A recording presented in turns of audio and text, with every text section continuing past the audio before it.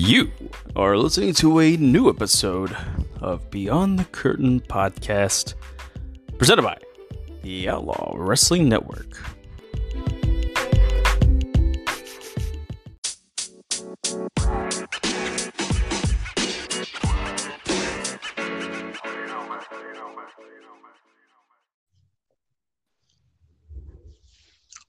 All right. Yeah, buddy. We are back again. Ladies and gentlemen, welcome to the newest edition of Beyond the Curtain Wrestling Podcast. I am the one and the only Cody, your host, of course. And I don't believe this week we will be joined by a Triple D. I think Triple D is going to be at home. Diamond Donovan DiNucci, the angry Italian, should be staying home because what a glorious show we witnessed just some 24 hours ago. As of this recording, of course, we're talking about All Elite Wrestling, AEW Revolution. We're recording this on a Sunday night, the day after Revolution aired. I want to go ahead and thank everybody for tuning in and not only listening to this episode, but the past episode. I apologize for the angry Italian. I sometimes have no control over when I get frustrated with something and Triple D just comes right on at me. I can't help it. But I do believe we're going to have a very glorious show for you. And what's this? It's two episodes in a week. That is probably a new record. At least for 2020 it is. So I can surprise you every now and then. But don't expect it every time. So just be aware of that. Joining me today, like usual, because we appreciate true wrestling. We are those wrestling fans that somebody had to make a podcast specifically for, but that's okay.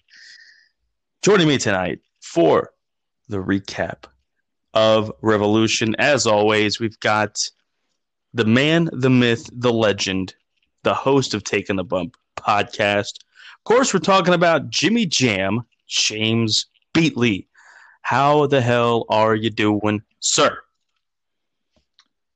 I am doing fantastic. Sitting here recording this podcast. Got a little bit of the bubbly with me. I'm ready to break down the bubbly. Ready to break down the glorious. And go ahead and trademark that or cease and desist us, WWE, for that glorious pay-per-view that we witnessed last night.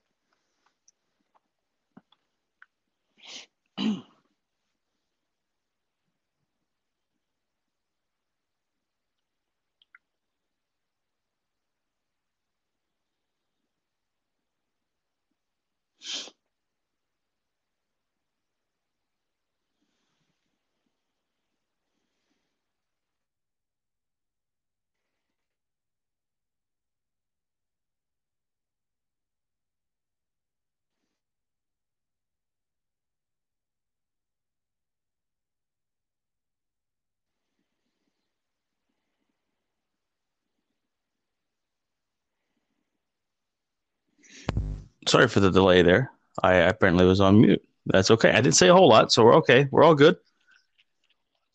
But it's going to be a glorious show indeed. And I mean, hey, if you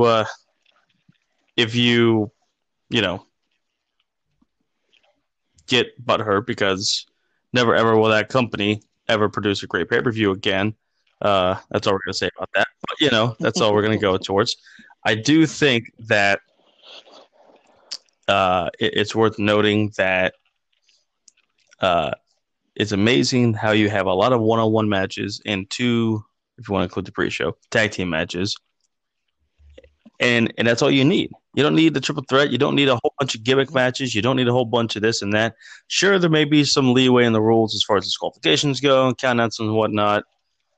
But your mind gets taken away from that because you are focused on the action in the ring, and that's what's important. That's what we got with Revolution, something that I think a lot of us didn't think was possible.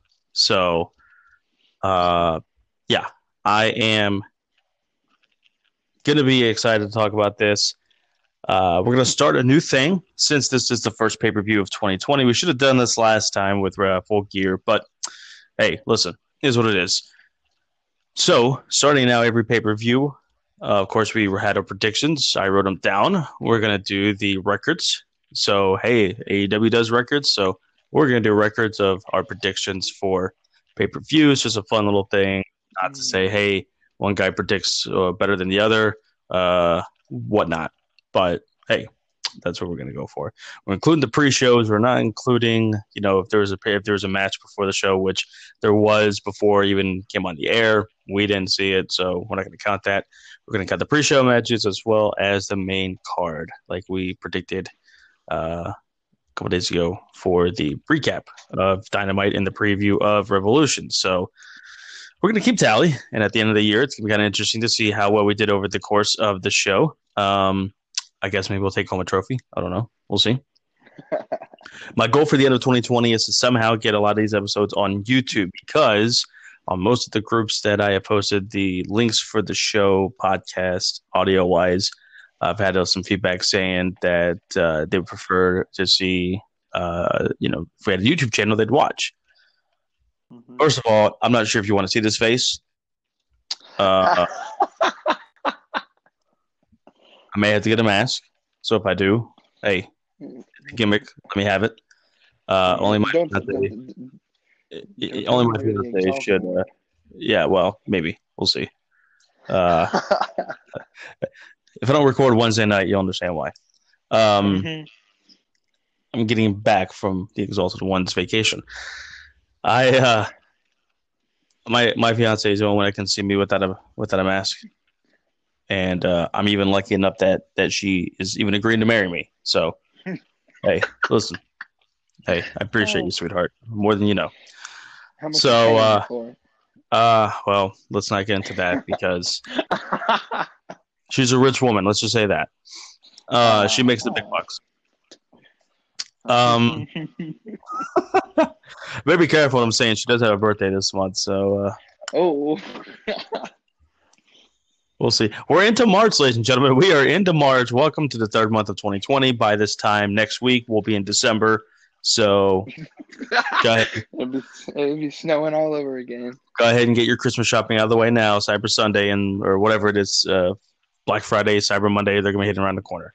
Anyways, on to the main topic of discussion. We're going to do the recap, the review of AEW Dynamite. Gosh, I've done a bunch of Dynamites. It's these pay-per-views. They don't come every month. So when they do come once a month, you should be more fresh and prepared for this. Anyways, we're going to recap and review Revolution.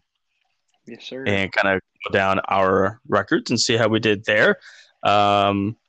Before we get into that, we do need to take a quick pause so we can listen to a plug for our dear friend of the show.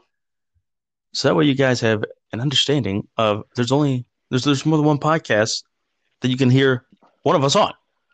So take a quick break. We're going to regather, regroup, and we're going to come back and we're getting into these matches and we're going to get into all of that. Before we do, give me a quick recap for you, sir. Overall, how did you like this pay-per-view? If you want, you can give it a star rating, a grade rating. I like grades. Grades are great. Yeah. But how did you overall like the pay-per-view? What would you give it overall? I think overall, there were a few minor things that I thought that were kind of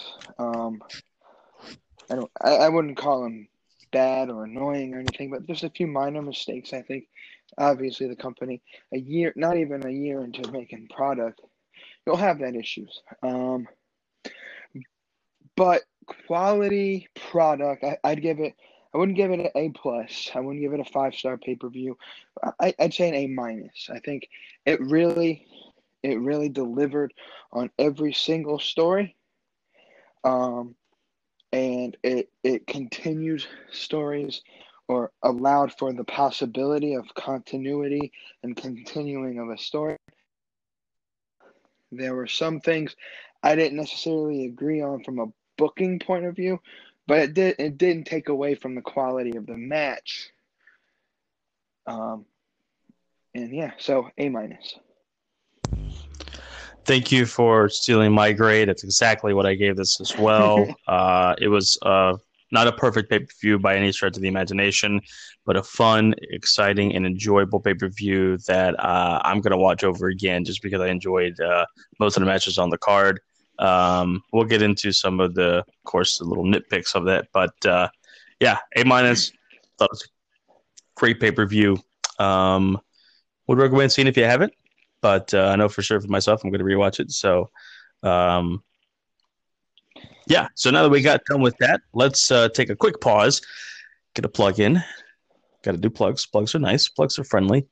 Get back to that. And when we come back, we will run down the entire card, including the pre-show, for AEW Revolution. Stay tight. It's only going to be a quick minute. So if you want, don't get up and go get a beverage. Just get through the ad and not skip it. No. Important ad.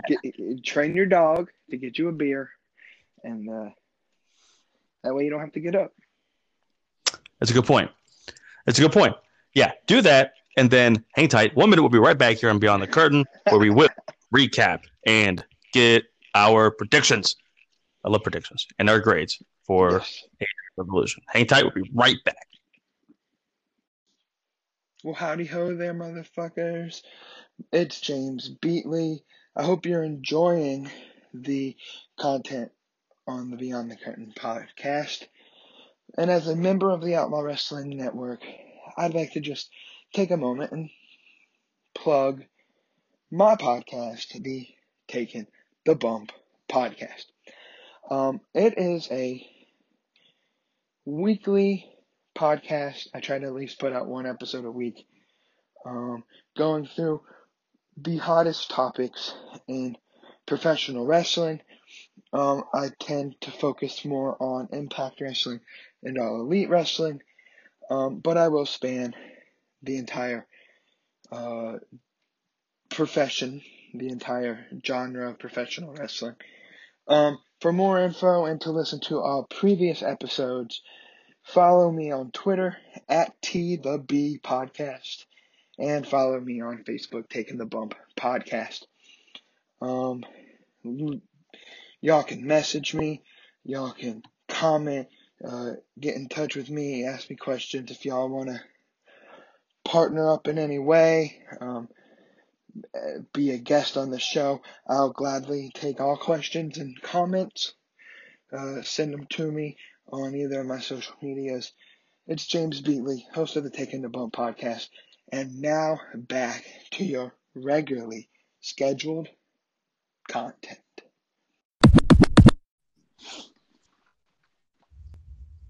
Oh, a little bit of the bubbly.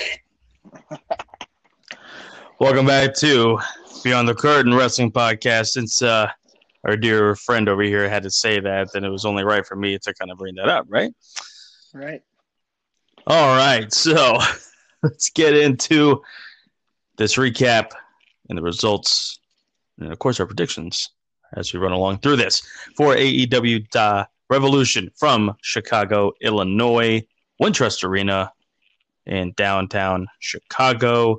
2 out of the last 3 pay-per-views AEW has featured it in Chicago, and it will be 3 out of the next 5 since All Out will be in Chicago as well. But hey, enough said about that. If they're getting the people to come and selling out the place, that's all that matters, and it looks great. So, get to the pre-show. We've got the Dark Order, Evil Uno, and Stu Grayson with Alex Reynolds and John Silver facing off against SoCal Uncensored, SCU, Frankie Kazarian, and Scorpio Sky. And the Dark Order defeats SoCal Uncensored, 9 minutes, 25 seconds. interesting. Interesting that it was on the pre-show.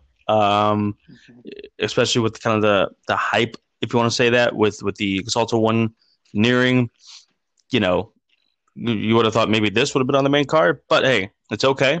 It just shows how deep the roster and how deep that the card kind of was. Even if people don't like the Dark Order, it still is a main feature on Dynamite every week. So it's interesting how they put up the pre-show, but somebody had to be on the pre-show.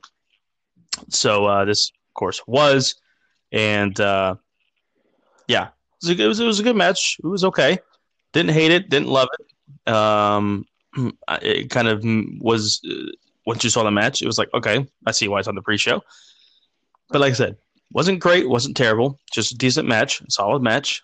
Like I said, Dark Order does defeat SoCal Uncensored, and at the very end of that, we see somebody in a dark cloak. Well, Colt Cabana did come out and made his, I guess, official AEW debut since he's now officially said he's signed to AEW. So welcome aboard the All Elite train, Mr. Colt Cabana.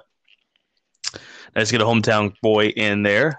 He came out, got beat up by the Dark Order, then Christopher Daniels comes out, and there's that. Not the Exalta one. Did not get the Exalta one, which is good. And, it's going to lead us into Wednesday, seeing how that's going to work out. So overall, I probably would give this just a C, straight C. Nothing great, Right. nothing horrible, but it advanced the storyline. It did what it was supposed to do, and it was a pre-show match.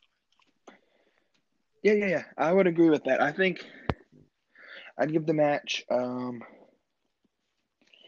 go C minus. And so much as the action wasn't necessarily the contributing thing, and it makes sense. It's on the pre-show. It had the feel of just a normal Dynamite match, and it sucked because all what was it, 7, 8 matches that were on the card, including this pre-show match, could have all been solid mid-card or upper mid-card or even upper card matches. And that's how stacked I think this entire card was. And I get why they picked this one as the pre-show match. And it was just a normal match. It wasn't nothing spectacular, but I don't think it had to be. And it progressed the storyline, which is always great that you can keep a storyline going and you don't flip-flop between storyline to storyline. And it leaves the intrigue for the Dark Order because we still don't know who the Exalted one is. And excited to see when that character gets introduced. And I liked how Daniels kind of played around with it a little bit. Also, love hearing Taz on commentary. I hope eventually he can join the main team because he's such a good commentator. And I'm glad he's part of AEW too. Absolutely. Great way to mention that as well. Taz being on commentary. Thought it was. It's always good to hear Taz. He's an excellent commentator. Doesn't miss a step. No matter how long he's been away from the commentary booth. So I agree with that. But I hope he does get a main card. And then they have been infiltrating him on the main, on the main shows on Dynamite here recently. So it's good to get that rotation a little bit and get him more reps with the commentary team on Dynamite. So I think eventually we will see Taz on the roster, or not the roster, but on the main show of Dynamite the whole 2 hours. You hate to see somebody get replaced, but sometimes eventually that time will come. And Taz is just almost polished. He's very good, adds a great dynamic to it. His voice, of course, is unique, but he's into it. He knows his stuff, and it just sounds awesome. So, so then we get into the main card. And the first match on the pay-per-view is Jake Hager versus Dustin Rhodes. This match goes 14 minutes and 40 seconds, and Jake Hager does defeat Dustin Rhodes by submission. It was interesting, and it was almost what we both predicted. Oh, by the way, we both predicted SCU to win that match, but Dark Order won, so we ended up 0-1, both of us at the moment. Um, I think we both predicted that we thought this was going to be a brawl, Right. at least at first, and it pretty much was. It was definitely an in-your-face kind of a smash mouth type of stuff. Hager's significant other was there at ringside, so that kind of added a whole new dynamic to it. I loved Hager's music and his whole setup for his ring gear. That was very good. Definitely infiltrated his MMA stuff and his wrestling, pro wrestling and stuff as well. Man, he had a mixture of his amateur wrestling days, his MMA stuff, his pro wrestling stuff. He had all three going to one. This is the one bad thing that I think I wish he did have a match or two on Dynamite beforehand, because he's got that's a great repertoire right there to have those three things go into your move set. I just wish he had a couple more matches just to make it a little bit more polished. You could definitely see the ring rust a little bit with him in this match. And Dustin did a good job. I'm not putting any kind of blame for Dustin either being older or just whatever. It was definitely it was a good match. It really was a good match. Interesting way to start the show. I would have definitely thought we would have seen either the tag team title match, Pac and Orange Cassidy, even Niall and Chris Statlander. I really would have thought we would have seen any one of those three take the opening match. But interesting, we got Hager versus Dustin. So it was a good match though, and it was interesting that the submission finish. I kind of could see why they did that, especially for the MMA background that Hager has. So good way to start the show for sure. And Hager does get the win by submission over Dustin Rhodes. I give this match I give it a B minus. B minus. Could have been better for sure. A little more polished. I feel Hager needs to be. Of course, I understand why he can't wrestle every week, but I wish he would have had a couple more matches maybe on TV to kind of get that out of his system to work out the kinks and whatnot. And Dustin put on a good performance as usual. So featured a couple good spots here, especially with Hager's significant other was great. But overall, B minus on this one.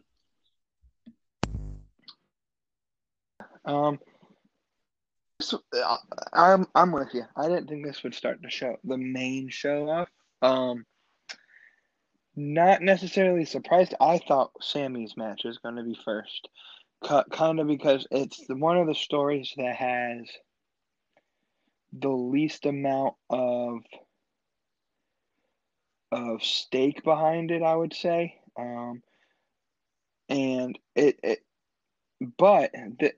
I'm kind of glad this match did start off the show because it brought energy to the pay-per-view super early. We saw them outside the ring a little bit, and just getting the crowd into it. And I think that's a big part of wrestling that maybe the casual fan or the fan that doesn't really give a crap about placement of a match is you put a big heavy match on first and the crowd isn't built up for it. It kind of it loses its mystique and its preference. And this match built that. The Sammy match after built that, and it led us into the rest of the show. I agree. I wish Hager had a little bit more time in the ring, and it's been a while. You can tell it's been a while since he's done like non-MMA professional wrestling. But I think with time he'll get more polished. And it's honestly weird seeing him win a match. Given his last run with WWE, he basically lost every match he was in. But that finish kind of shocked me because I didn't expect a finisher, a sleeper hold to be applied. But given the fact that they're kind of building him up as a Bellator guy, and he's 2-0 and he's won both of his fights with that same exact move, I get the story behind it. Let's keep that momentum. Let's keep that story alive. He's an MMA box fighter, and it's good. I would give it a C plus, but I think that's all I had to be again to get the crowd into the show. We weren't really expecting an A plus match from them, and I think they gave us what they needed to give us. Yeah, absolutely, and I definitely agree with you on that. And was not expecting the finish to happen the way it did, but once again, I would much rather have, oh wow, instead of saying, yep, there it is, and then just kind of Yeah, expect that. So, right. so yeah, I predicted Hager to win this match, and as well as you did. So we at the moment fall to 1-1 for both of us, cutting the pre-show, of course. We go to our second match of the evening. Darby Allin versus Sammy Guevara. So the match length is 5 minutes long, but the match itself, I guess you can't say, Matt. The whole segment, if you will, itself went longer than that. It had to probably at least go 10 minutes, maybe a little bit less. But of course, Sammy came out first. Darby came out, did basically a suicide dive or tope suicida between the second and third ropes, and started whooping Sammy's ass. I would imagine that it would, because Darby was out for revenge on Sammy for hurting his throat with his skateboard, and Darby just goes to work, goes to attack mode. These two fight and have a brawl outside the ring. Match, of course, does not start. We get we get outside spots all over the place. We get Sammy doing a 630 off the top rope through a table on Darby. That was a sick spot, probably spot of the night. But I didn't think it was going to do that. But that's a scary spot. But Sammy did it pretty well. We finally get back in the ring, and that's when officially the match starts. That's why it's only got a length of 5 minutes, but the whole thing went longer than that. In the end, Darby with the coffin drop from the top rope gets the win over Sammy Guevara. This match was crazy. It was fun. It was exciting, crazy. Darby had, in one spot, Darby had Sammy on the barricade on the outside, and he tried to push the barricade a little bit forward. Darby was going to go for another tope suicida once again from I want to say it was from the second and the top rope. And Darby's back foot made contact with the rope, and it prevented him from getting the full contact on Sammy. So he missed. And the commentary team, and this is once again the fourth wall that wrestling traditionally will try not to go towards. They'll either say, he didn't get it all, but he got enough, or he got some. They said, I think Darby missed him. I think the foot caught the bottom, the rope, and he missed him. So it's given an observation perspective of it, trying to keep it real into the fact of, he effed up. That was not, the move did not connect. And why did that happen? His foot hit the rope. They're professionals, but they're not perfect. And that's something that this company does great at is they're not perfect. They accentuate the non-perfectness, the negatives, and it adds a whole new dynamic to the whole show, because you don't feel that it's so fake that you're like, okay, are they really not going to just, mention, are they going to pretend that it didn't just happen? No, they're like, yeah, Darby hit the rope and he didn't get the full effect. And I love that. It just makes it more, I understand wrestling stage, but it just makes it feel more real that, hey, we're not going to shy away from the fact that this botch or whatever you want to call it just happened. So overall, I do give the match a B, a regular B. Pretty good match. Just wish that, I guess, the bell time should have been longer. I enjoyed this match. I kind of hope they maybe do another one, but I thought it was very good. Yeah, I wish the official time, or I guess I liked the segment outside. I kind of felt though that they were kind of rushing this match a little bit, and with it being a legit match time of 5 minutes, I don't know. I feel like this match could have gone a little bit longer. And it felt like it was kind of rushed a little bit. But to accentuate on your point about the commentary team, that is, again, another small thing that, in my opinion, makes a big difference, especially something so in your face and easily observable. Other commentary teams, and it's not just WWE, it's a bunch of other companies too, They don't call the obvious call when a botch is made or when a misstep has been performed. And AEW calls them. It calls it like it is, and I like that. Again, in my opinion, it gives it the sporty feel that they want to give the fans, and it pushes it even further. Because in my opinion, when you miss an easily observable call that all the fans can see and you don't call it like it is, you're inferencing that the fans are kind of seeing something that, in your opinion, didn't happen. Basically saying, hey, y'all aren't here. This is what, yeah, he made a botch, but we're not going to call it because it's not part of the call. I know, it gives it that kind of one-on-one connection that they're not just reading a script. They're calling it like it is. That was beautiful for commentary. The match, again, I felt was a little rushed. It may have been why some of the mistakes happened. So I would give it a B-. It was a good match, and I love Darby. And that 6:30 was nice. Something I kind of honestly would have expected Darby to do, not Sammy.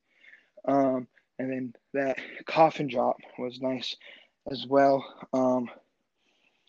Hopefully this feud continues. I hope this wasn't like the ending of the feud, because I kind of want to see where this story continues from here.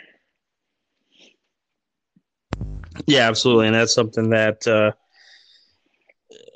left me wanting more. That's for sure, and that's not always a bad thing. And that's something that I think we hopefully we'll get something more towards it. There's something that's going to happen on March the 25th on Dynamite that absolutely blew my mind, that I cannot believe is happening, especially on live television, on network television across the world, free television, if that's what you want to call it. We'll get into that a little bit here as we move on, but yeah, maybe this ultimately will lead to, but either way, overall good second match for sure. Definitely was one that definitely more upbeat as far as fast paced. The first match was okay, and left us wanting more, which is great. And this whole card, top to bottom, in my opinion, just had a great mixture of like, all right, you're not going to get your fast paced one like a Hager and a Dustin. You get the Darby and Guevara, and then just kind of, I thought it was really well done match placement wise for sure. Right. Yeah, it flowed really well. Yeah, exactly. We get to match number 3. You heard me right. What I'm about to say. Match number 3 on this card. Mm-hmm. The AEW World Tag Team Championship match. The first of the 3 title matches on this card. Kenny Omega and Hangman Adam Page, the tag team champions, defending against Matt and Nick Jackson, the Young Bucks. I understand that there's going to be a lot of people that are already going to overhype this, that are going to say this and that, and you're right to your opinion. I will debate with you all day long. If I haven't seen a match that you think is match of the year, I will go back. This is already going to be match of the year. It's got to be in the top 3, if not the top 1. This match had everything and then some. Mm-hmm. I mean, this match just was unbelievable. Ebbs and flows everywhere. Near fall after near fall. You think the match is going to end, and it keeps going. You get that. You don't know if it's going to be a heel turn from Omega. You don't know if it's going to be a heel turn from Page. You don't know if Omega and the Young Bucks are going to attack Hangman. This match was just top to bottom awesome. Absolutely amazing. Match of the night, match of the year, top candidate for sure. In my top 5 favorite tag team matches already. Yes. The craziest thing about this match, in the beginning during introductions, I noticed it, but it wasn't so loud that I wanted to make a comment about it. I just kind of kept it in the back of my head like, okay, that's interesting. We see where the fans are going. And then during the match, it just got turned way up. So when the introductions happen, and you're going to have your boos and your cheers, just mainly from people who they want to win. Hangman and Omega definitely got more cheers them boos. The Young Bucks, you could kind of hear the boos, but they got a good little reaction as well. Throughout the match, the fans started booing the Young Bucks, almost turning them heel in a way. Yeah. But they didn't really turn heel because they didn't do anything after the match. We didn't get a heel turn, which was unexpected. But Right. I like. Keeps you guessing, keeps you wanting more. By the way, we didn't I kind of backtrack. I predicted Darby to win. You predicted Sammy Guevara to win. So at the moment, I had 2-1, and you were 1-2. But yeah, I mean, just an unbelievable match, top to bottom. Unbelievable. Crowd was into it. How can you not be? I will ask you to go out of your way. I don't care if you do it illegally, legally. Find this match and watch it. Yes. Because you're not going to find another better tag team match on the planet in any company that is as good as this one in this year. Yeah. The Hangman and Omega retained the AEW Tag Team Championships, and there was no heel turn, no swerve, just an outright intense match that had it all. Had it all. Right. This definitely is my A+ match of the night. Can't get better than this. And not that any match after this was shitty, but just match of the night. A+ for me. Yeah. Give me your thoughts, sir. As I trip over a guitar. Anyway, like Hangman Adam Page. Take it easy, Jeff Jarrett. All right. Like Hangman Adam Page, I'm out of beer. But no. Everything you said is so true, I think, of this match. Best tag team match of the year already, and we're only in the beginning of March, so we still have 9 months of wrestling to go in the year. This match wins. Nothing else can beat this. It'll be hard to find a match that can beat this.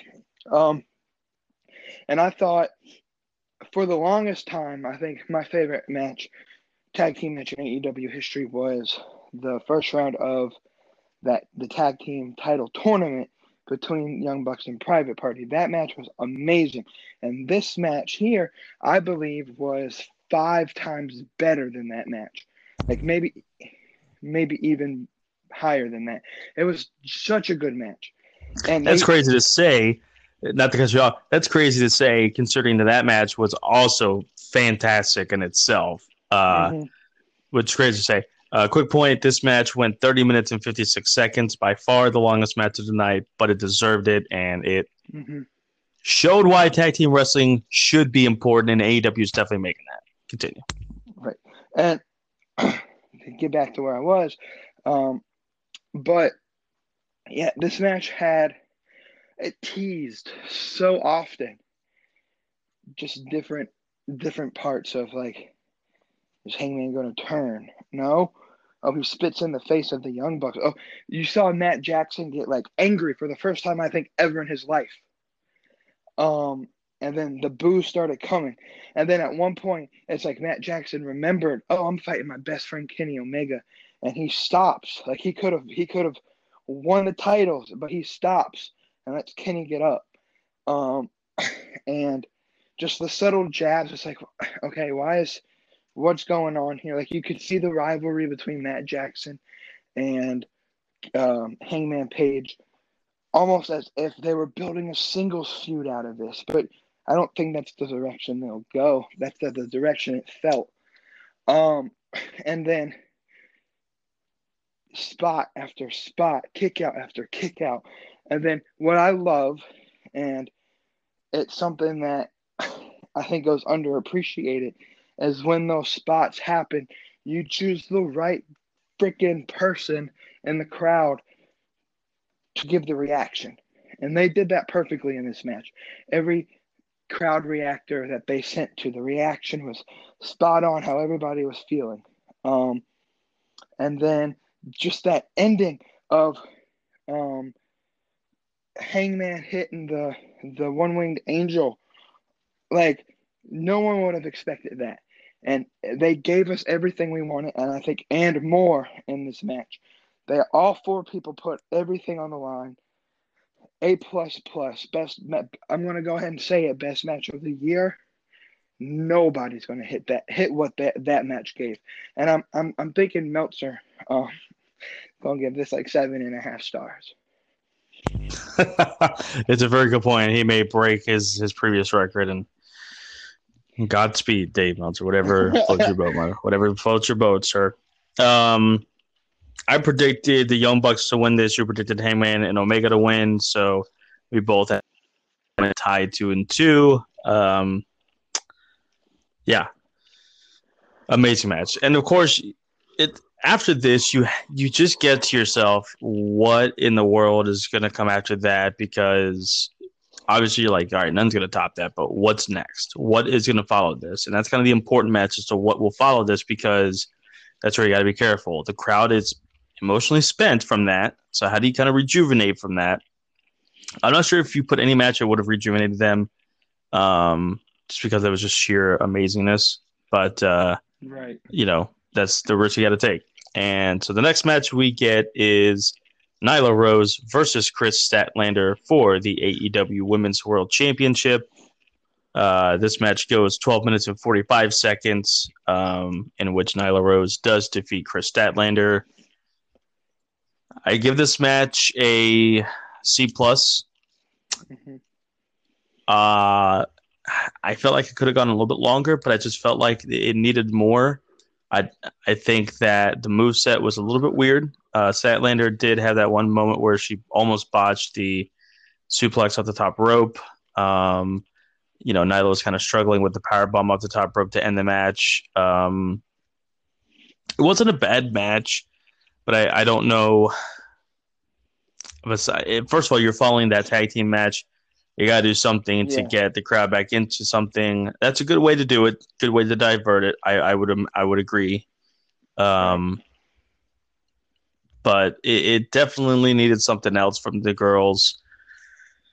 More intensity. I don't know what it needed, but it needed something else. It needed another gear to it. And, it's almost like a NASCAR that is down a cylinder. The power's there. It's running. It's going. It's off pace. Right. And, of course, it's going to be hard to compare that to the tag team match beforehand, but I just felt like this match, I was looking forward to this match. I really thought Chris would put on a great show. I thought Nyla would be able to put on a good show. And they put on a decent show, but I really felt like there was something more to it. I'm going to imagine professionally, both of these girls probably said that wasn't my best match. That wasn't our best stuff. We can do better. And we all know the AEW women's division is kind of under scrutiny because people are like, this is the weakest link of the whole roster. And I think we're turning a corner into the storylines of it. I understand that the 2 weeks of the Statlander Rose doesn't help that, but Britt with her stuff is getting somewhere. Now that Nyla's champion, who knows what's going to happen with this more. We're starting to get the core of this. Statlander, Nyla, Britt, Shida, Swole. We're starting to get a core here. So, building that division around those 4 or 5 women is going to be vital into the future and success of this division. However, it just felt off. Wanted something more out of them, some more oomph, I guess if you want to call that. But I predicted Nyla to win, and she did. You predicted Statlander to win, and she did not, so pushed us, me to 3-2 at the moment, you to 2-3. Your thoughts on this, sir? Yeah, I'm at the same place you were. I had high expectations for this match. I think Nyla Rose, if we can just take a second and just get past the gender stuff and just look at Nyla Rose from a wrestling perspective, she has some serious potential to be one of the top superstars at any women's division. And Statlander, I think, is my favorite in this entire division. And I just had high expectations. I felt like this could have been one of the best matches on the entire card. And it just it didn't underperformed per se.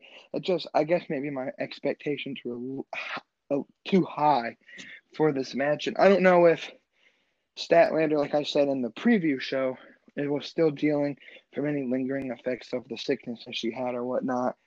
And I'm sure that could have played a part. And they haven't worked a lot together, so chemistry, that's something big in wrestling. Is the person you're fighting, you have to know how they operate in the ring.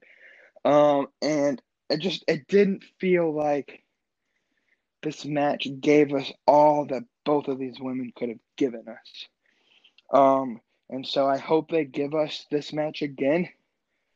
And they can perform and show what they really can give. And it's hard. It is hard for any match to come after a match that was just so emotionally intense, and then you have to come out and this match got everybody into it. Now we're next. Let's see if we can beat it. And obviously it didn't. I don't think it really was supposed to. But yeah, it wasn't there. There was something off.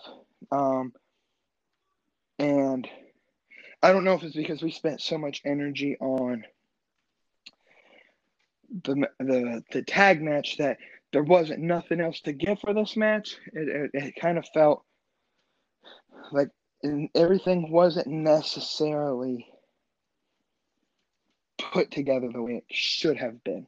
So it was not a piss poor match. Like, it wasn't a lot of botches, and I didn't hate the match. I wanted more from it. I'd give it a C, just a C straight.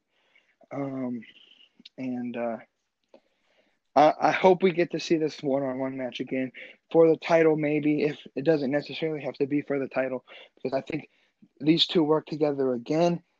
I think they'll be able to put on a better match. Absolutely. I agree with that for sure. So it would be interesting to see not only where does Nyla go from here, where does Statlander go from here, and how that women's division kind of shapes up now down the road. It's our next pay-per-view, Double or Nothing in May, how we start building towards that. Next contest we get is probably the most emotionally invested one of this whole card. MJF with Wardlow facing off against Cody, and he did have Arn Anderson and Brandy Rose in his corner, which was interesting for sure. Side note, I don't know how I missed this, but because I guess, reading this and looking at the word Rhodes, Dustin Rhodes had the best shirt of the night when he came out, and he had his handmade "I'm Fighting Jericho's Bitch" shirt, and Hager was like, "Oh, you mother effer." That was fun. That was very clever and very fun. MJF and Cody, this showed how booking can be done the right way. Right. This match goes 24 minutes and 40 seconds, the second longest match of the night, deservingly so. Right. And the EVP didn't put himself over. Yeah. In a way he did, but he didn't go over in the match where records matter. MJF gets the win here. So we kind of got the Wardlow experience. We got the Arn Anderson experience in here. Brandy got her hand into this as well. Cody kicked Arn accidentally, kind of knocked him out of the match. MJF gets cut open. Cody kind of dominated a little bit. He had a chance to win, but he didn't put him away. MJF takes out that diamond ring, smashes Cody in the face with it. A lot of stiff shots here. And MJF gets the win. That, to me, is how booking is done. The heel still goes over, and you're like, God, that damn guy. I hate him. Why did he win? Why does he win? He cheated to win, whatever you want to call it. He's a winner, and he found a way to win. And Cody had the chance to put him away, and he didn't. And that just shows that Cody was probably too emotionally invested, that he wanted to punish Max, as we all wanted to see MJF get his ass kicked. And he basically did, but he didn't get the job done, did Cody. So it's like it leaves something on the table. And I said this, I think, on the previous episode. I see this becoming a set matches, a set number of matches. So we could see one maybe on a Dynamite. I kind of hope not, but we probably will see one at Double or Nothing. The feud may go all the way to All Out in August. We'll see. But yeah, this match had some brutality to it. It had some ass kicking involved into it as well. Um, I didn't like that Cody was allowed to use his belt when MJF was not allowed to. I guess you could say that that's like a referee favoritism, or maybe Cody saying, "I'm the EVP. I own this company. I could fire you. I'll do whatever I want. Let me have a free shot." Which he did say, let me have one more or something like that." And the ref let him do it before Cody threw his belt in the crowd. I didn't really care for that. I get it. The ref was like, "God, he said, Cody's MJF's such an asshole. He deserves it. You do it. You got 10 lashes. He deserves one or two." But you're a ref. You got to do your job. You got to take the emotion out of it. You're there to do a job. That's one thing I would clean up a little bit on that. Downstate performing Cody's theme song was really cool. Really cool to see that. I give this a solid B+ for the match. It had a lot of good stuff to it. Like I said, MJF did end up winning. I did pick MJF. You did pick Cody. So you did get that unfortunately wrong, and I did get it right. Pushed me to the night 4-2, and you to 2-4. But your thoughts on MJF versus Cody? Yeah, I felt like this match it had an interesting feel to it. I loved Arn Anderson coming out there looking like Andy Reid with his play card and his shirt tucked in. And it kind of, again, they're pushing this as a sporting event. And it's something, if you watched my video that I put up last night on Facebook page, the Take It About Facebook page, that's all I want. I want that sports feel. I want good matches that kind of give us that feel of like, this is real. This is a sport. And everybody knows it's not. Kayfabe has long been dead. We're not asking for it to be revitalized. We're just asking for the 10 or 15, 20 minutes that you're in the ring, that it has as much of a real feeling that you're actually beating the hell out of each other in the ring in this moment. We all know that y'all are best friends behind the scenes. That ain't ever going to get fixed. But this match, it felt like a sporting event. And the small little things there. Brandy interjecting herself. I think it's AEW going. And they've teased intergender stuff. And I don't think they'll fully go intergender. And that's okay. That's their prerogative. I won't knock them on that. I personally like intergender wrestling, but it's not everybody's flavor. And I'm not going to knock the company for not having it. But they tease intergender stuff, like with Allie low blowing Orange Cassidy the other week on Dynamite, and here with Brandy and Wardlow. So it was fun. Brandy throwing the beer on Wardlow. AEW owes a lot of fans a lot of money in beer. They took like 4 or 5 beers from people last night. And it had that nice feel. And one thing that I love, and the last thing that I'll talk about on this match, I gave this match a B+. And one thing that I love is that they've kept the mystique behind this ring. Because when I remember when MJF first won the Diamond Ring, everybody was kind of like, well, what does this mean? Like, what is it significant? And it's almost like it's like if once MJF puts the ring on and hits you with it, you're done. The match is over. Cody never kicked out. Every time MJF has hit anybody with the ring, the match is over. So the ring means something. And it's a tool for MJF to use to his advantage. And that's what you give a heel those tools, and let him use them, and you don't destroy him. The second this diamond ring, someone kicks out of a shot from the ring has lost all meaning and power. And I like that they haven't done anything with it yet to destroy that. Yeah, a B plus match. I think it could have had a little bit more to it to give it just a little bit extra added emotion. But I agree with you. The way that match ended, I feel like they'll have one match on the special edition Dynamite, and then the feud will end at Double or Nothing. Yeah, I can see that, and that's probably the better idea just because, I mean, you probably don't want to have a feud all the way from basically November till August. It's quite a long feud. Right. So, from November to May, kind of get 2 pay-per-view matches into it. Not a bad idea. That's definitely a good way to do it for sure. And the biggest thing, first of all, Cody got a new tattoo on his neck. Oh, yeah. Of his logo of himself, the logo that he represents. Not a fan of the placement. Hey, not my body. You do what you want to do. Even Brandy says she's not a fan of the neck tattoo. And hey, if you're married to him and you say he can do kind of whatever he wants, then he did it. And I'm sure Brandy can kind of do whatever she wants now. So, not the placement, my friend. You could have done that on your arm. You could have done that. Hell, you could have done it on your chest for all I care. Right. Your leg, neck, I'm not sure. Right. Hey, whatever. Not my flavor, not my cup of tea, but it's now there, so we got to deal with it. So, yeah, I think a GoFundMe account or a GoFundMe page was started to pay to have it removed for Cody.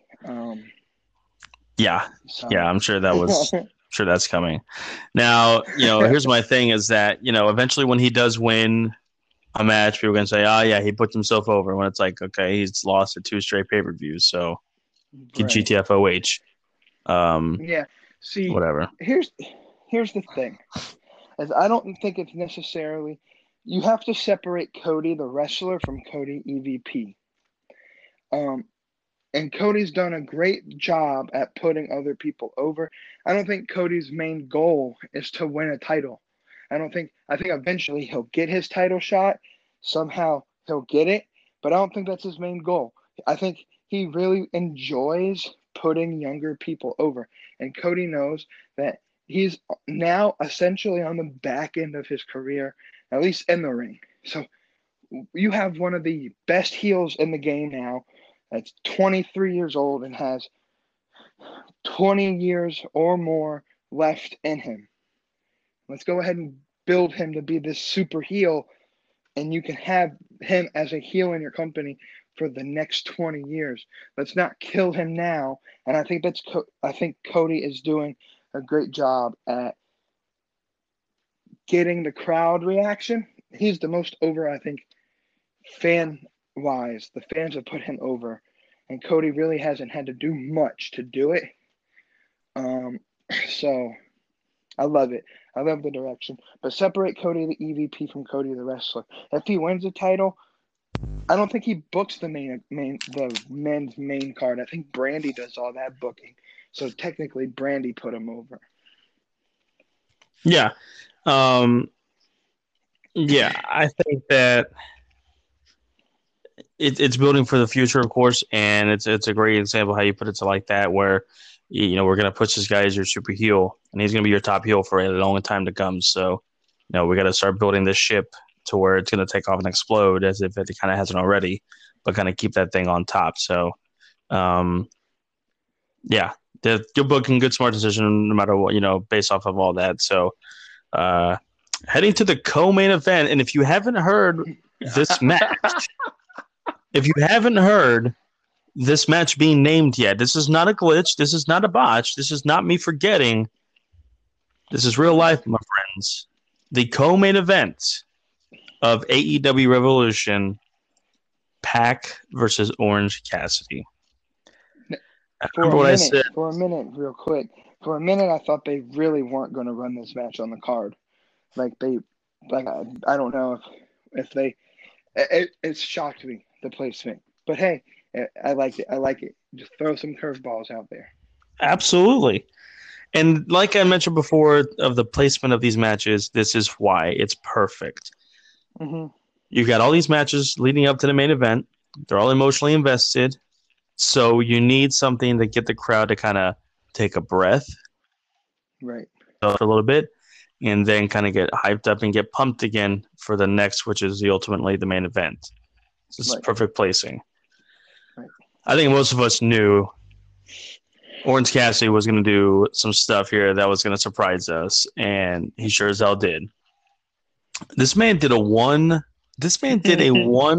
arm drag with his hands in his pocket. Name me another person that's done that, and I will give you $5. I've never seen that. That's fun. That's cool.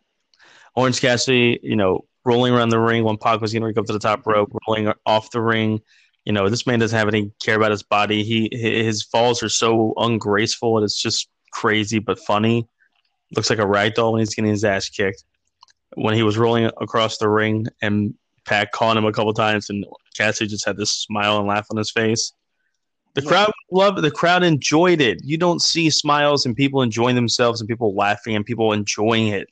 There's nothing wrong with a little bit of comedy in a wrestling show and people having fun with it. And that's exactly what this was. This was a way for people to get kind of take a deep breath. We had that great couple matches there. That's the intensity of it, the storyline and the emotions behind them. Let's take a deep breath. Let's all enjoy ourselves for a little bit, and then let's really get ready for the main event of what's going to prepare us. Perfect placement. This got 13 minutes. This oddly match length time, maybe not segment wise, but length time for the match. Cassidy and Pac got more than Nyla Rose, Statlander, Darby Allin, and Sammy Guevara. And yeah, so it was like the fourth most. One, two. Oh, yeah, they're probably the third. 1, 2, 3. They were the fourth match fourth longest match of the night, essentially. So whatever, it's okay. Cassidy had a couple of offensive maneuvers. We thought for a second something was getting ready to happen, where he was going to win. The roof was going to explode. The wrestling world was going to go crazy. Of course, that's what we kind of thought. Something like this was going to happen, and then we get to the ultimate finish where Pac never hit the Black Arrow. Never hit it. He did the brutalizer, but he never hit the Black Arrow. So that's an interesting way of looking at it. Of course, Orange Cassidy basically got his orange peeled and squeezed and broken. Yeah, he was freshly squeezed after that. Yeah, his face was turning purple. Basically turning into a plum. But anyways, Pac wins, of course. I don't think anybody was really seriously thinking Orange Cassidy was going to win. You had that what if for a few seconds in the match, but of course, Pac does win. We both got that right. I moved to 5-2 in the night. You moved to 3-4. Fun match, man. It just got me. It just got us that debriefing of that. This is great. This is fun. And then was like, all right, now we're ready for the main event type of thing. I honestly give this match an A-, and the reason why I cannot wait for people to hear this one, for me to say that this match got an A-, and I'm giving this match a better grade than most of these matches on the card. I'm giving this match an A-, not for the match quality. This was not the Omega and Hangman versus the Young Bucks type of match. This was the match that was so perfectly placed in the card because they knew there was going to be all these matches that had all these meanings and all this emotion and all the storylines behind them that they had to give us something to debrief. They could have put the women in the co-main event like another company usually does for a piss break. If you want to call this a piss break, you can call it that. But this company says, nope. We understand that, you know what, the fans are going to be a little bit tired. The fans are going to be a little bit spent. So let's give them something to kind of catch their breath, to kind of get them laughing and energetic again and just having fun with it. And then we get to the one last emotion for the main event.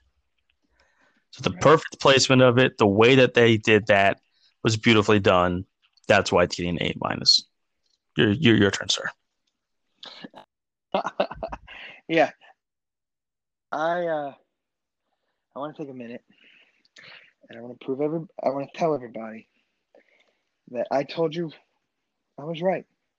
We saw how good of a wrestler Orange Cassidy is last night. The move, like, it's a comedy bit. But the dude, he did moves that nobody could do in his comedy bit. And I know, everybody's going to be like, so Pac left WWE because he didn't want to fight Enzo, but he's going to fight Orange Cassidy. Well, no, not necessarily. Pac didn't like the way that division, the cruiserweight division, was being booked.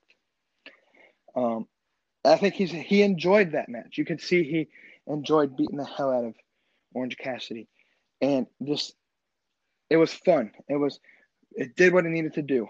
It got people to calm down from the heaviness of the Cody match. It was said, okay, let's everybody breathe. The beginning of that match was so slow. You could have taken a pee, gotten you something to drink, and then gotten back, and the match was still going on for you to get excited for the main event. I think it was great placement as co-main event of the night. It got everybody excited. It got everybody ready for Moxley and Jericho. And Orange Cassidy rolling around that ring, smiling, having the time of his life was perfect. It's what every wrestling fan wants to see in a kind of like an intermission type match, something that sets you up for the big match of the night. Great match. I'd give it an A. I'd give it an A match. Great match, in my opinion. And Orange Cassidy really showed that he can wrestle. If he really wanted a serious gimmick, he could be one of the best wrestlers in that company. Absolutely. And even Cody said in an interview that they have to be careful with it because of the way that it is sensitive to some wrestling fans, but also he understands that there's a uniqueness to him that could get him into a pop culture scene. People want to dress up like Orange Cassidy to come to shows. For Halloween, they want to dress up like him. His T-shirts, two of the top 5 T-shirts sold on ProWrestlingTees.com, and this is including AEW, New Japan Pro Wrestling, all the legends of their pro wrestling stuff, the podcast stuff. Orange Cassidy had 2 of the top 5 selling shirts in the past 2 weeks. Yeah. Come on. Really? Stone Cold Steve Austin was not known for his technicality in wrestling. He was known for flipping people off, for being funny, but also being a badass. Kurt Angle had his funny moments as well. The Rock was entertaining as hell. Orange Cassidy's entertaining, but he can also go. But he's entertaining. So you need that. I think you really need that in every company. But the best thing about Cassidy is the guy can go. I love the guy. Initially, I was kind of like, this is stupid. But the more I got to know him, the more I got to kind of see it, the more I understand it, the better and better it gets. Orange Cassidy, my friends, is a novelty. He is a gem. He's a rare gem. And we're graceful to have him in AEW. If you can't see that, talk to me. We'll debate it. But, hey, the guy has worth, and he's very worthy in AEW. Yes. Debrief. Get your breath. Because we get to the main event. For the AEW World Championship, Chris Jericho defending his title against Jon Moxley. Jericho came out with Santana and Ortiz. Interesting enough, made me kind of think, where's Hager? Where's Guevara? We get to that. I don't know much about this. You did, so I'm glad you pointed this out. Jericho had a special entrance. Exactly what took place that led to this, I think you know a bit more than I do. Yes. So Jericho's entrance. If you remember, the cruise, the episode of Dynamite on the Rock and Rage Jericho cruise, that was kind of the first night that everybody in the crowd started singing Jericho's song, and that thing kind of spread. Well, the lady that did the intro to Jericho's song last night posted a video of her doing an acapella of last night, an acapella version of Jericho's song, and shared it, and Jericho retweeted it, and obviously they thought it was impressive enough to have her sing live in front of millions of people. And I think the lady used to a lead singer of like a local rock band in Philadelphia where she lives, if I remember correctly. I can't go on Twitter because my account has been suspended, so I can't verify that. But yeah, so that's the background behind that. Cool entrance, man. It was a cool entrance. She did that. Crowd got behind it. That whole performance was awesome. That was something I've not seen before. You don't ever. I don't remember ever seeing Right. or wrestlers opening that up to where, whether it's their own theme song or in this case it's Jericho's theme song, but it's something he also performs. It's his song, his band song. I've never seen somebody that wasn't the band that sung the song come up and sing the band for the wrestler for their entrance. Mm-hmm. Downstate did Cody, Motorhead did Triple H, Saliva did Batista, whatever. Saliva did Jericho for Survivor Series 02. The band that performed the song initially was the one who did it live, which is so cool. It's still awesome, and you get your own live entrance. That's awesome. Like, that would probably be one of my bucket list items if I was a wrestler, that if I got a big band to sing my entrance song and I got them to perform at a WrestleMania, at a AEW pay-per-view, anything. So cool in general, but that was an awesome entrance for sure. This match was a brawl for it all, the brawl for the world title, as it should be. Jericho had that gnarly scar on his face, the 7 stitches, but man, this was an ass-kicking brawl from start to finish. Went out in the crowd, man. They fought all over the place, barricades involved and weapons involved to an extent. Jericho put Moxley through the smallest timekeeper's table, but it crashed through, and Moxley got busted open in this match. I really thought Jericho was going to be bleeding too. Maybe bled a little bit because of that scar, but he didn't bleed much, if any. Moxley was bleeding out of his, I think, crease in his ears, bleeding out of his nose, his face. It looked pretty gnarly. And the finish of the match was awesomely done. Jericho never hit the Judas effect, but he did have the walls with the Lion Tamer on a few bits. If you watch the Countdown Revolution, they showed like the training from Moxley in preparation for this match with Randy Couture, a MMA legend, and how to counter that Lion Tamer. That Walls of Jericho was to kind of sneak under it, kind of sneak through, use your legs, use your advantage, whatever, use your speed. Exactly what Moxley did. So I love the fact that they integrated that and made it feel more personable, more real by doing that. And you're like, I remember seeing that on Countdown Revolution. That's awesome. He actually did it. It worked. So that's sport feel, man. That's sport feel. It's working. It's clicking. It's making sense. It's awesome. You get to the end of the match there, and Moxley was bleeding, and he pulls his eye patch off. You can actually see like the blood streaming off the eye patch. And I was like, holy shit, is he actually bleeding from his eye right now? And showed that, hey, he's fine. Yeah. Either the eye healed up or he could see for a while and was just playing coy to Jericho and playing possum. And did 2 paradigm shifts. We got a 1, 2, 3. Crowd goes crazy. And for the first time in company history, we have a title change in the world title. We have a new AEW world champion, Jon freaking Moxley is your champion. Jericho's reign comes to an end August 31st to February the 29th. Don't know how many days that is. I haven't counted. But basically 6 months worth of a world champion title reign. The reign of Moxley begins. Give this match a solid A. One of the better matches on the card for sure. Very intense, very had pound for pound. Great match. Featured all sorts of stuff. This match went 22 minutes and 20 seconds. Finishes up a great card, a great pay-per-view. I had Moxley winning. You had Jericho winning, which of course means I was correct in this. You were unfortunately incorrect and brought our totals for the pay-per-view. For me, 6-2, you 3-5. But don't worry, we have at least 3 more pay-per-views to go. Or 2, excuse me. We have 2.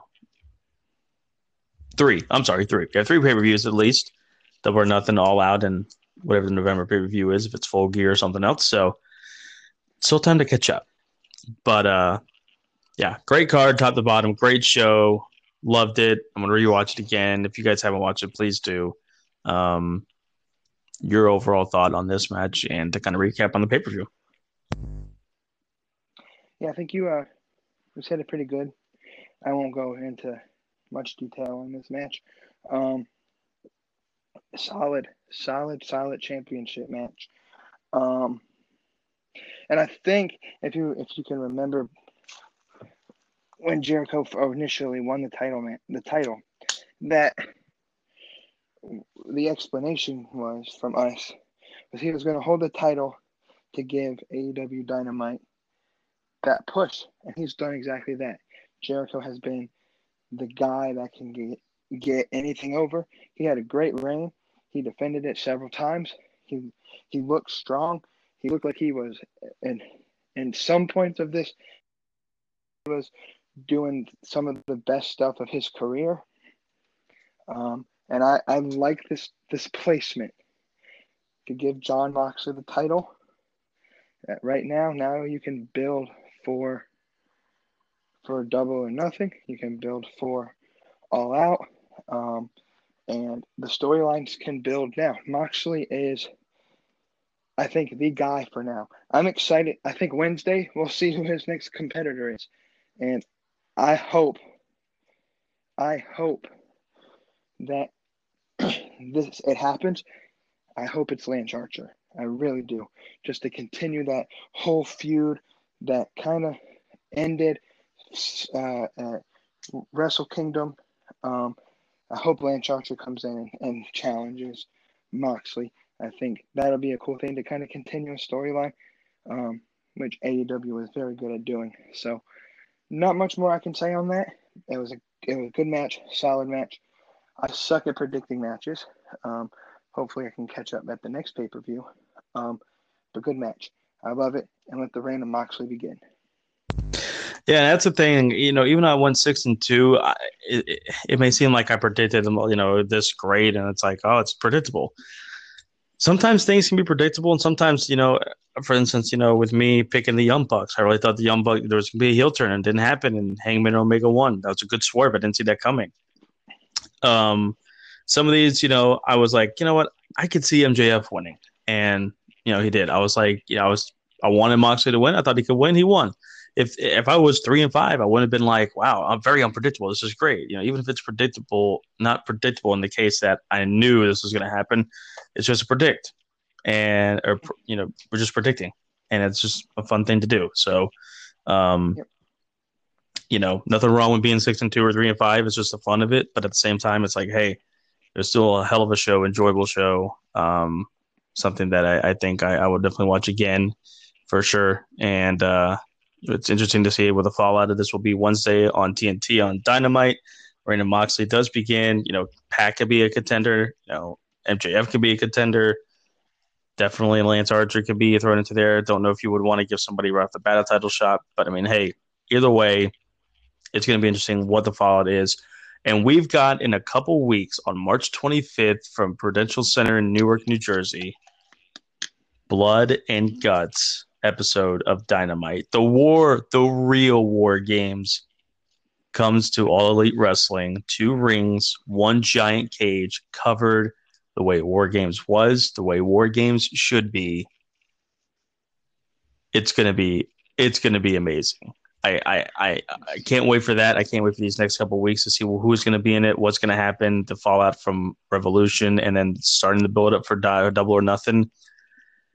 That show is going to be insane. But the build up for this is going to be awesome, insane as well. One point I wanted to make before we kind of wrap this up here, and before any last words.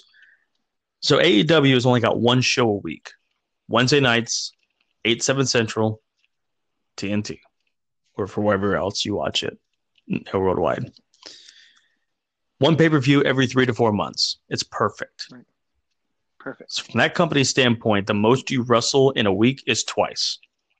Yep. It makes the matches more relevant.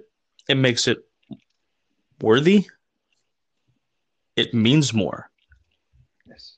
Because in other companies, I'm not pointing out just WWE.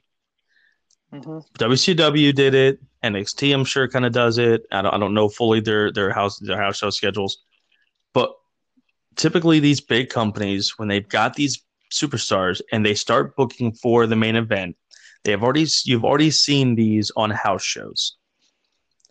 Usually to build up the match, to promote the match, to promote the show, to promote the pay-per-view. Most of the time, they will have the same match that they're promoting the pay-per-view happen at house shows. Right. I've heard it. I've seen it. It is what it is.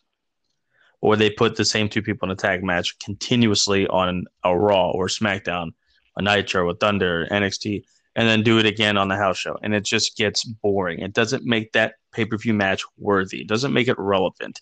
It's watered down because it's already happened. It's already spoiled. People have already seen the results. They've seen videos. They don't care as much because it's like, well, hell, they just did it on a house show. Why would I care? You know, or if the one guy always wins on the house show, maybe he'll lose at the pay-per-view or vice versa. You know, it just makes it predictable. It doesn't make it fun. It waters it down. It's not meaningful. But because AEW has only got one show a week, if you want to technically count Dark, whatever, but usually the people that are on Dark aren't on Dynamite or whatever. Right. You got one show on national television, and then you've got your pay-per-view once every 3 months. Yep. So not only are these storylines fresh, they're intriguing, they're interesting, they're not watered down. You haven't seen these on house shows before. They're relevant. They have worth to them. It means a lot more. So that's just something I wanted to throw into that. The scheduling is great because it leaves you wanting more product, but it just means that you get even more hyped up and excited for the next show. Because you know that these storylines are meaning something. They've got intense behind them. They've got intrigue. They're interesting. They mean something. These single matches, besides the 2 tag team matches, everything else was a singles match. Yep. They're meaningful. They're worthy. You want to see these because you don't see them anywhere else. So, and they're also rare. Yeah. Which means you got to see it because it might not happen for a long time again. Right. So you got to tune in and see it. Right? It's not like, you see it one night and then the next week you'll see it again. It's rare. Usually you're not fighting the same dude. But if you see a trios like for Kenny and Pac, for example, or whatever else, the first match typically happens on a pay-per-view. You may get a second match on a Dynamite, a big episode of Dynamite, and then you have your rubber match at a pay-per-view.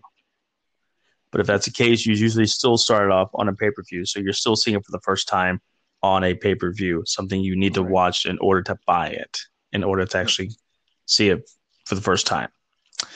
Top to bottom, fantastic card, great show. It's now in the books. The AEW's first pay-per-view of the new decade and of the year is officially done and over with. Great show. Can't wait to see the Fallout Wednesday on Dynamite. It's going to be awesome. And 2 weeks, 3 weeks away from Blood and Guts. That's going to be amazing. Great times for AEW, man. AEW is leading the charge in 2020 as far as I'm concerned in wrestling. And I couldn't be more excited for them. I'm happy with the product. I love it. I'm a supporter through and through. And big things are for sure heading for this company, man. Yes, sir. Any last words before we sign off? Yeah, let me plug my podcast real quick before my headphones die. Taking the Bump. You can find all 21 episodes on Spotify or Anchor or Apple Podcasts, Google Podcasts.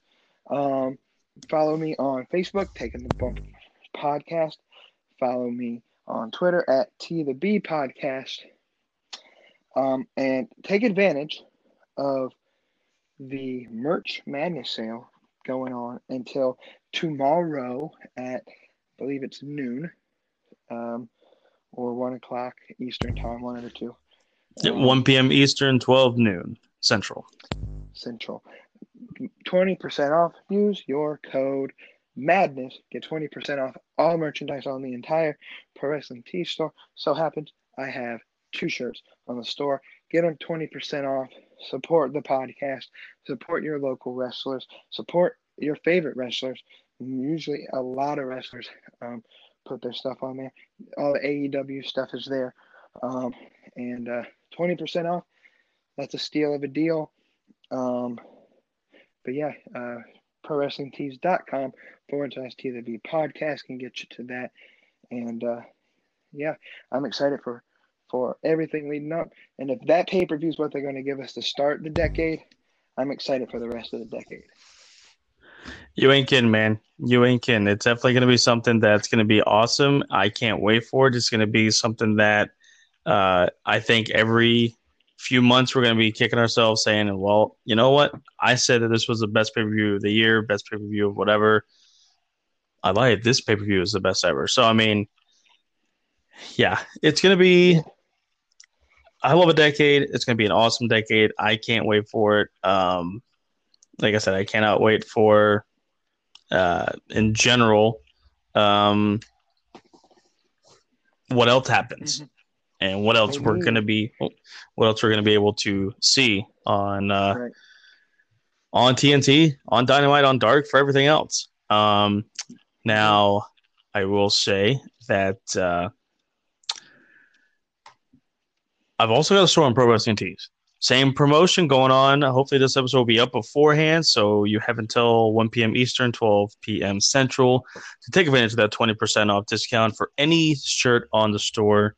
Use the code MADNESS. Like James said, you can follow his podcast and search for that on Pro Wrestling Tees. You can also search for our podcast on Pro Wrestling Tees, where we also have 2 shirt designs. ProWrestlingTees.com/Beyond the Curtain Wrestling Podcast. Yeah, it's a little bit. Spend the time to do it. Not going to kill you. ProWrestlingTees.com/Beyond the Curtain Wrestling Podcast. 20% off. Use the code MADNESS, and when you get the purchase, provide me the proof of purchase, and 20% of your order will go towards charity of your choice. If I don't do it within a week, you get a free T-shirt, any shirt of your choice. So there you go. I don't know how many episodes I've done. You've got a good number. I don't know if I got the same or less, but anyways, you can listen to, of course, our podcast, Stitcher, Apple Podcasts, Google Play, Pocket Cast, Spotify, anywhere and everywhere. We're going to try to start doing some stuff on YouTube, whether we do live streams, whether we do call-ins, whether we do just basically the picture sort of form on YouTube. Not everybody has Spotify or has or Anchor. YouTube basically everybody has, so try to at least get this on YouTube as well. And if we do, and it goes turns as a success, then we'll be starting to do some more stuff on YouTube as well. I know I've already got a channel for Beyond the Curtain Wrestling Podcast, so it's just a matter of getting content up there. So bear with us. We're trying to expand here for sure. Follow us on our favorite platforms on social media. You can follow me at Beyond the Curtain Wrestling Podcast on Facebook, on Twitter at Beyond the Curtain. There is no O in Beyond, so it's BEYND, the Curtain, Beyond the Curtain. For James, it's Taking the Bump Podcast on Facebook, and is it T the B on Twitter? T the B on Twitter. T the B on Twitter. For James, Beatley, and myself, we hope you guys enjoyed Revolution. We hope you enjoyed this episode. Stay tuned for the next one, which will be the recap of Revolution in a couple days. I already said Revolution. Once again, we're still working out the kinks. Remember, I hadn't done a podcast since the last episode. Before that, at least a few weeks or a few months. So this one was better, but I still got to work out the kinks for it. We'll recap and review Dynamite for this upcoming Wednesday, either Wednesday night or Thursday. But either way, I hope you guys enjoy whatever it may be. Your morning, your afternoon, your evening, your night. Enjoy it. Be safe. Be happy. Be healthy. AEW is fun. Wrestling is fun. Don't let people drag you down. Be a wrestling fan. Like what you like. It's your opinion. It's your world. But AEW is the king of pro wrestling in our opinions at the moment. So enjoy the rest of your work, school, fun, whatever. And we will see you guys, and you will hear from us soon here on Beyond the Curtain.